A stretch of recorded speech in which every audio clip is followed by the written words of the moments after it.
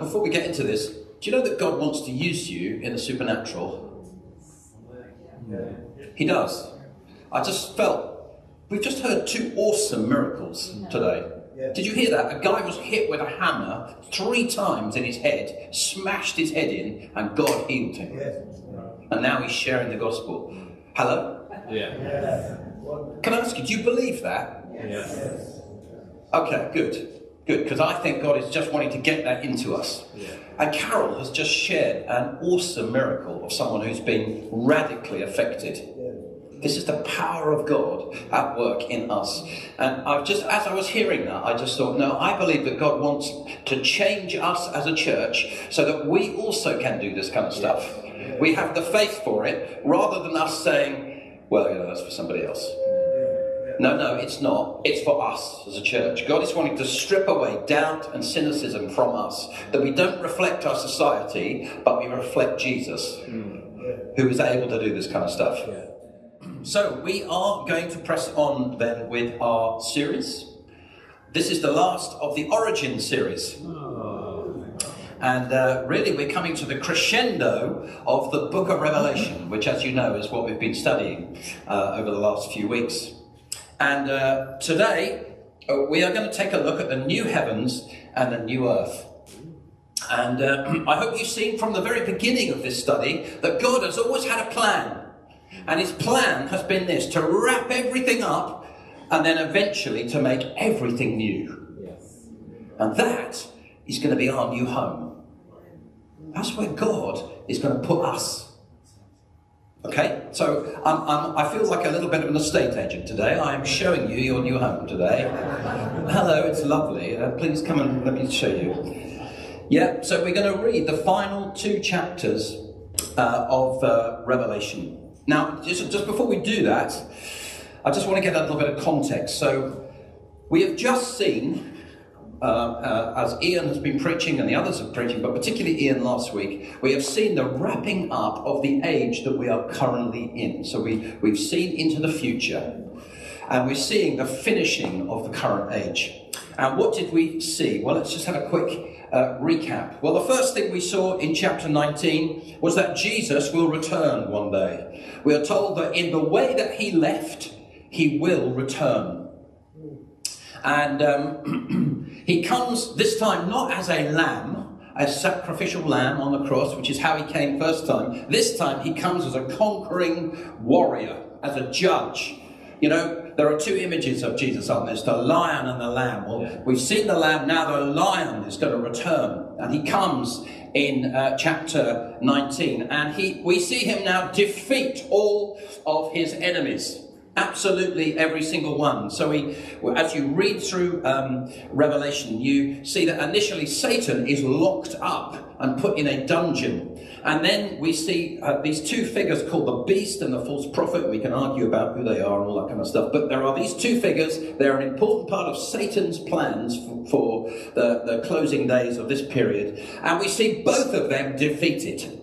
They are both defeated. And God's word says they are thrown into what is described as a lake of fire. And then we see Satan himself thrown into this lake of fire. And the Bible says they will be tormented forever. Can't get round that. That's what it says. Then we see after that, we see all of humanity being judged. So all of humanity now stands, every single human that's ever lived stands before the throne of God and is judged. It's an individual judgment that goes on. And of course, we know that those who believe in Christ are going to be rewarded. There is no fear in that time.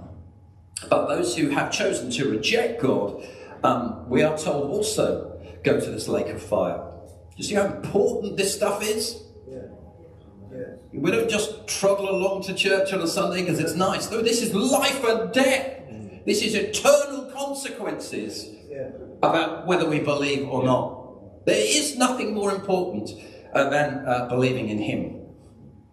So we're seeing all this stuff wrapped up. Jesus has returned. This has all happened. And then finally we see the last 2 enemies of God. That's death and hell are also thrown into the lake of fire. So then by the end of chapter 20, we read that all of God's enemies have now been dealt with like this. They have all been removed.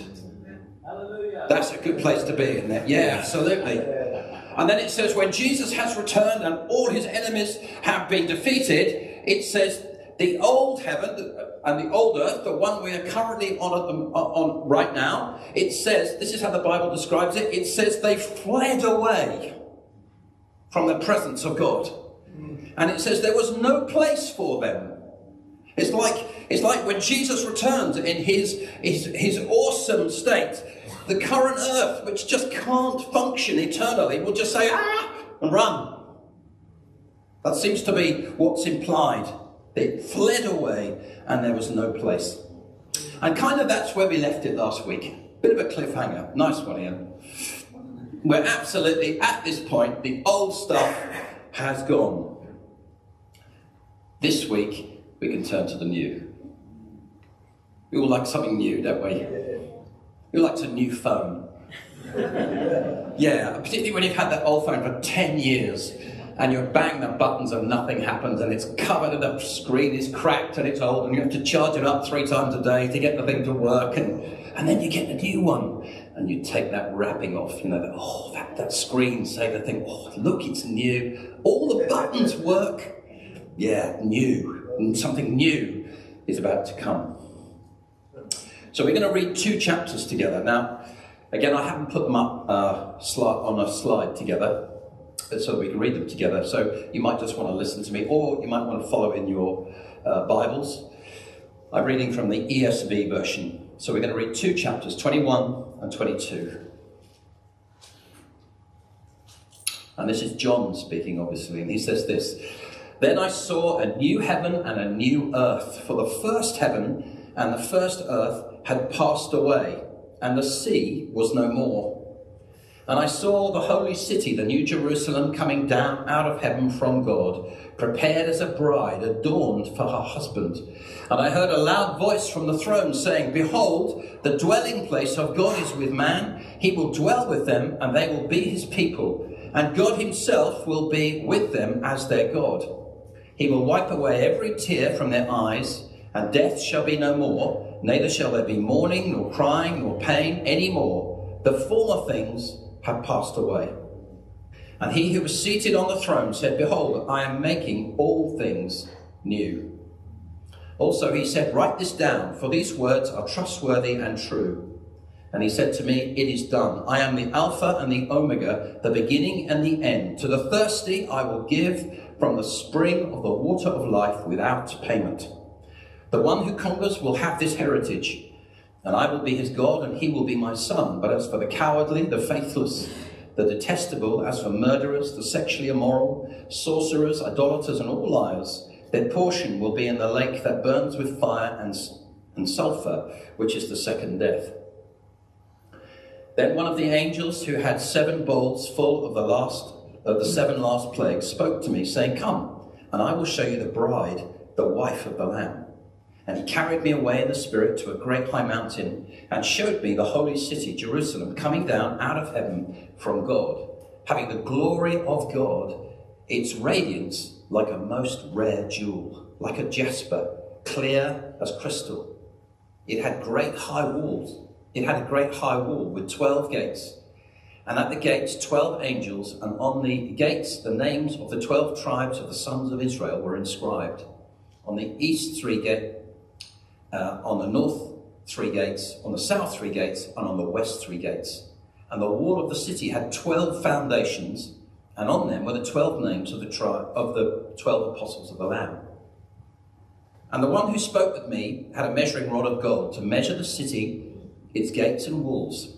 The city lies 4 square, its length the same as its width. And he measured the city with his rod, 12,000 stadia. Its length and width and height are equal. He also measured its wall, 144 cubits by human measurement, which is also an angel measurement. The wall was built of jasper, while the city was pure gold, like clear glass. The foundations of the wall of the city were adorned with every kind of jewel. The first was jasper, the second sapphire, the third agate, the 4th emerald, the 5th onyx, the 6th carnelian, the 7th chrysolite, the 8th beryl, the 9th topaz, the 10th chrysoprase, the 11th jacinth, and the 12th amethyst. And the 12 gates were 12 pearls, each of the gates made of a single pearl. And the street of the city was pure gold, like transparent glass. And I saw no temple in the city, for the temple is the Lord God, the Almighty, and the Lamb. And the city has no need of sun or moon to shine on it, for the glory of God gives it light, and its lamp is the Lamb. By its light the nations will walk, and the kings of the earth will bring their glory into it. And the gates will never be shut by day, and there will be no more night there. And they will bring into it the glory and the honour of the nations, but nothing unclean will ever enter it, nor anyone who does what is detestable or false, but only those who are written in the Lamb's book of life. Then the angel showed me the river of the water of life, bright as crystal, flowing from the throne of God and of the Lamb, through the middle of the street of the city. Also on either side of the river, the tree of life with its 12 kinds of fruit, yielding its fruit each month. The leaves of the tree were for the healing of the nations. No longer will there be anything accursed. But the throne of God and of the Lamb will be in it, and his servants will worship him. And they will see his face, and his name will be on their foreheads. And night will be no more. There will be no need of lamp or sun, for the Lord God will be their light, and they will reign forever and ever. And he said to me, these words are trustworthy and true. And the Lord, the God of the spirits of the prophets, has sent his angels to show his servants what must soon take place. And behold, I am coming soon. Blessed is the one who keeps the words of the prophecy of this book. I, John, am the one who heard and saw these things. And when I heard and saw them, I fell down to worship at the feet of the angel who showed me. But he said to me, you must not do that. I'm a fellow servant with you and your brothers, the prophets, and with those who keep the words of this book. Worship God. And he said to me, do not seal up the words of the prophecy of this book, for the time is near. Let the evildoer still do evil, and the filthy still be filthy, and the righteous still do right, and the holy still be holy. Behold, I am coming soon, bringing my recompense with me, to repay each one for what he has done. I am the Alpha and the Omega, the first and the last, the beginning and the end. Blessed are those who wash their robes, so that they may have the right to the tree of life, and that they may enter the city by the gates. Outside are the dogs and sorcerers, and the sexually immoral, and murderers and idolaters, and everyone who loves and practices falsehood. I, Jesus, have sent my angel to testify to you about these things for the churches. I am the root and the descendant of David, the bright morning star. The Spirit and the bride say, come. And let the one who hears say, come. And let the one who is thirsty come. And let the one who desires to take the water of life without price. I warn everyone who hears the words of the prophecy of this book. If anyone adds to them, God will add to him the plagues described in this book. And if anyone takes away from the words of this prophecy, God will take away his share in the tree of life and in the holy city which are described in this book. He who testifies to these things says, surely I am coming soon. Amen. Come, Lord Jesus, and the grace of the Lord Jesus be with all. Amen. Wow, okay. Well, things are getting happier in chapters 21 and 22 compared to where we have been. And we start with a summary of what God is going to do. And this is what we see. And then it says, I saw a new heaven and a new earth, for the first heaven and the first earth had passed away, and the sea was no more. Right, so from that little intro to chapter 21, we can see that there is a radical change coming in the environment where you and I are going to live. It's going to be radically different. And I think the emphasis here is on newness. Newness. This is what it says in verse 5. And he who sits on the throne said, behold, I am making all things new. New. New. The world as we currently know it is not going to exist. There is going to be a totally new model. Quite difficult for us to grip this because we are so used to living in this world. This is all there is. No. God is telling us, by faith, there is a whole new world coming. And it will be totally different from this world. Hard to get hold of. So what I'd like to do then this morning is I'd like to ask this question. So what's going to be different? How is this new one going to be so different from the existing one? Let's just see if we can answer some of those questions. Well, I think the first thing we need to see, and the most important thing about this new world that we're going to live in, is this. God will live there himself with us. So where is God at the moment? God the Father, where is he? He's in heaven, that's right. So the Bible tells us that God the Father and Jesus the Son are on the throne. We've even seen it in chapters 4 and 5, the throne room. That's where he is. He is in heaven. When we are alive, where do we live? On earth. So God's in heaven, we're on earth. In the new heavens and the new earth, that's not going to happen. We're going to live in the same place. There won't be separate places where we live. Just one place. Ooh. This is what it says. Behold, the dwelling place of God is with man. He will dwell with them. They will be his people. And God himself will be with them as their God. So that's already hugely different. Unless you have a very, very spiritual life, I doubt you experience that at the moment. So, we are also told, aren't we, that the throne of God is going to be relocated. God's going to move as part of this deal. It says the throne of God and of the Lamb will be in the new Jerusalem. That's what we've been told. And his servants will worship him. So it seems it's a new heaven as well as a new earth. God's place is going to be new too. And we are told that this new Jerusalem will come down out of heaven. Now, the new Jerusalem is where God's heaven is, where his throne is. And we are told it will come down out of heaven. Where is it coming to? It's coming to earth. So heaven will exist on earth. The new heaven will exist on the new earth. So if you imagine a little bit like if you imagine Jerusalem of old, okay? So we go back to the Old Covenant. Jerusalem was the capital of Israel. So Israel is the nation, and then you have Jerusalem with the presence of God in it, living, as it were, in Israel. So I think that's the idea we've got here. The new Jerusalem will be located on earth. You can imagine it a little bit, perhaps like Eden. Do you remember at the beginning?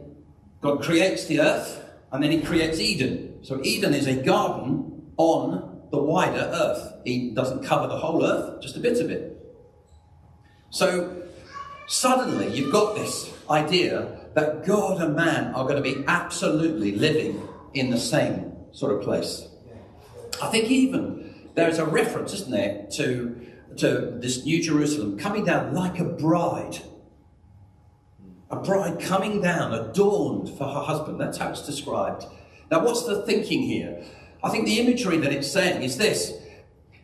When you've got a boy and a girl, and they are raised in families, and they live in different places. Somebody will live in one city or a town, and the other one lives in another town, or maybe even another nation. But the day will come when they get married. And what will happen is they will come together from their different places, and they will live in the same place together. And that's what God is saying. In the new heavens and the new earth, God and man are coming together. You know, I'm impressed at all. I'm just, wow. And I think all of this is designed to show the incredibly close level of connection that you and I are going to enjoy with God. We think of Eden. How does it describe God's relationship with Adam and Eve? It says, God would walk with Adam in the cool of the day. We have this tremendous sense of his closeness, walking with him, talking with him. No, they knew him. I think we absolutely get that flavour. When Paul was speaking about this in 1 Corinthians 13, he talked about seeing God one day face to face. That's the kind of language that's used in Revelation 22. It says the servants of God will see his face.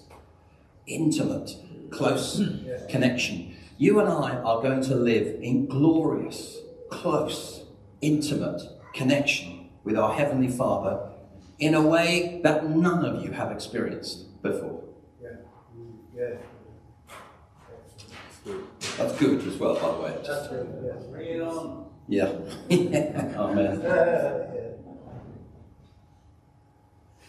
So that's the first thing. That's the first thing that we see.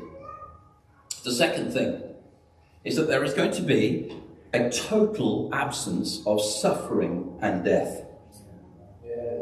This is what it says. He will wipe away every tear from their eyes, and death shall be no more, and there will be neither shall there be mourning or crying or pain. The former things have passed away.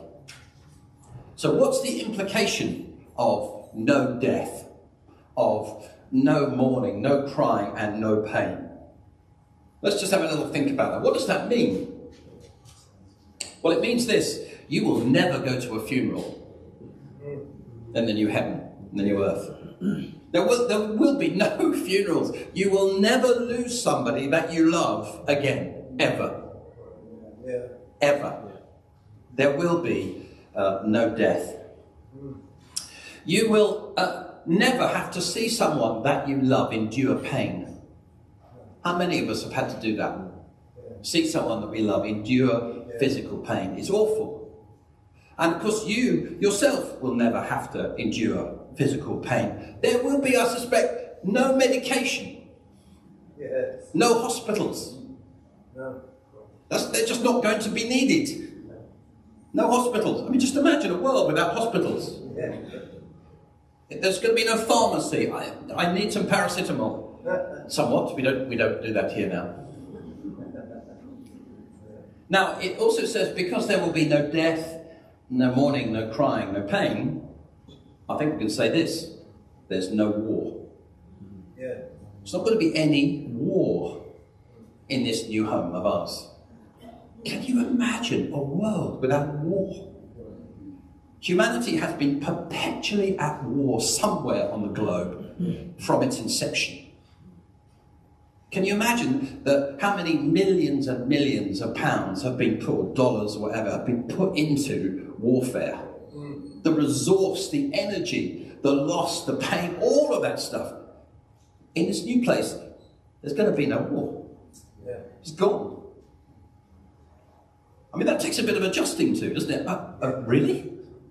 No war. And even to say there's going to be no crying implies that you will never endure an upset, a sadness that will make you weep. You're right to look a bit confused because we can't really quite process that, can we? The other thing that perhaps we need to say as well, in this new environment, there is no chance of another fall. You know, before humanity was put into paradise and we fell, and we were removed from paradise. That's what the Bible tells us. But in this new world, that's not going to happen again. That's not going to happen again. I mean, firstly, there is no Satan to try and tempt us into another fall. And if there is no death, then there can be no sin. Because the Bible says sin results in death. So, there's going to be no interruption, no end to the reign of humanity on the new earth. That's what we're told. This is all quite good, isn't it? Yeah.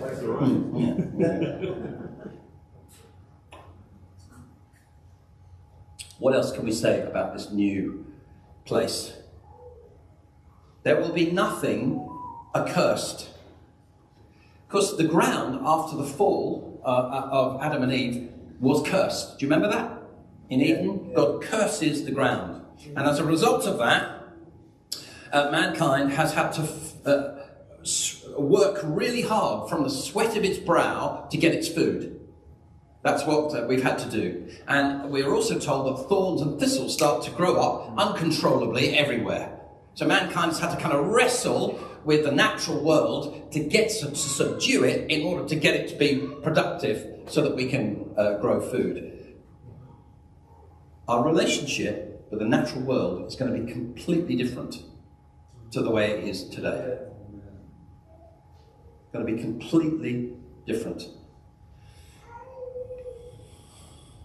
We're also told that nothing unclean will ever enter the New Jerusalem. Nothing unclean will ever enter it, nor anyone who does what is detestable or false, but only those who are written in the Lamb's book of life. Everyone there is saved. Did you notice as well, with the first scripture I read, it says there's going to be no sea. Do you remember that? Yes. It said there will be no sea. There's lots of debate around that as to what does that actually mean. Does that mean literally there will be like no Atlantic Ocean? Or is that a symbol? And it's probably both, I suspect. Because in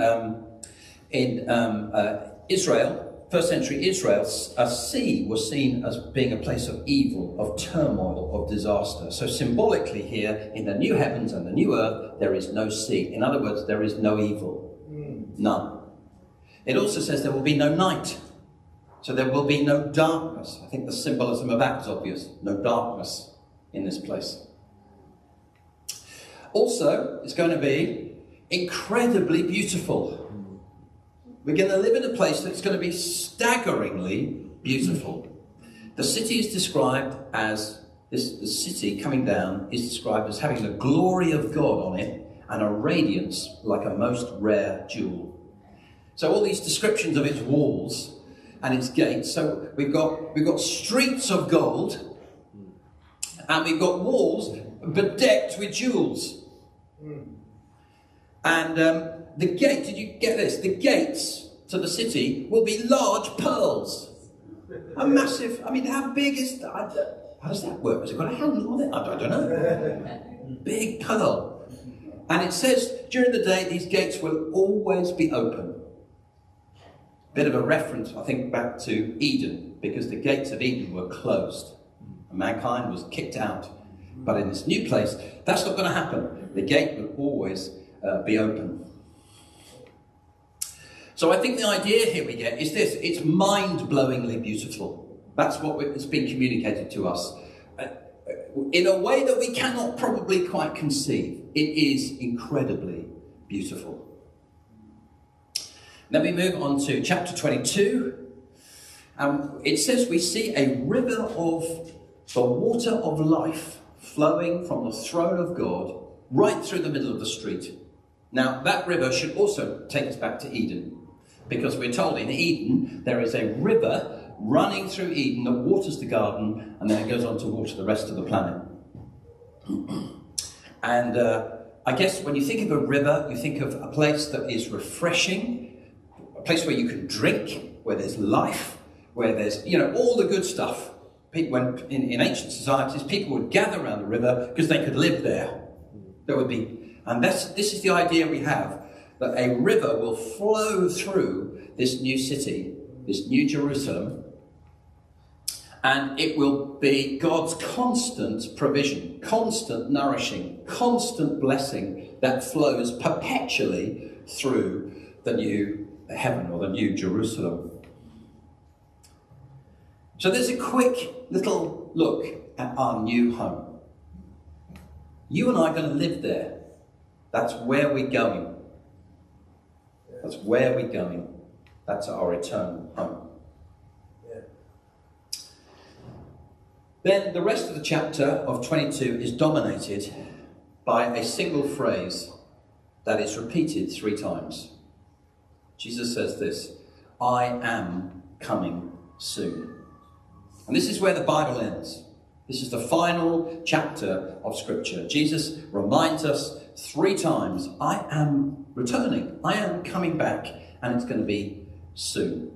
So I think this is an encouragement, really, not to give up. The description of our new home is meant to say to our hearts, oh, I long for that place. One day I'm going to be there. Today is tough. Today I go through difficulty. But God has said there will be a totally different place I can live. And Jesus said, oh, by the way, it's going to happen soon. I'm coming back soon. Very quickly, you will be gathered up and you will be taken to this new place. Yeah. And I think this idea that Jesus is coming back soon is, I've said before, is something that Christians need to live with deep in their heart. We don't know when he's going to come back, but he is. Now, if you remember this book as well, the book of Revelation, was written at a time of great persecution and suffering under the Roman Caesars. And slightly the danger can be is we think, well, this book is only relevant for people who are really suffering. I just want to say, I think that's wrong. That's totally wrong.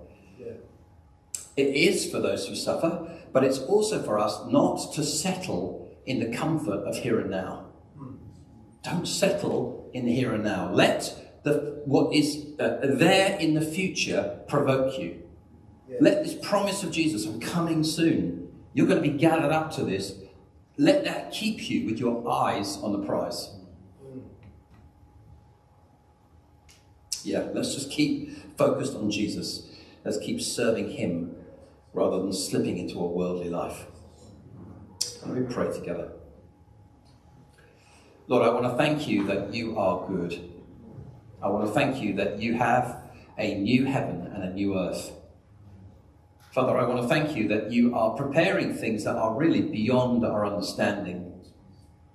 And Lord, we just say again, we trust you for what's to come. Holy Spirit, would you help us now to let this stuff sink into our heart? Lord, I ask you that you'd help us not to be cynical about this, but instead let your word do the job that it's meant to do. Yeah.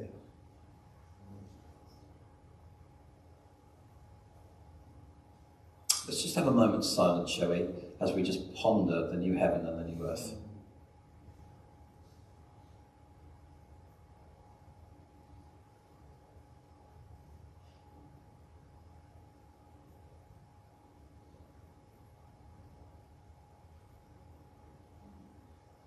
Thank you, Father.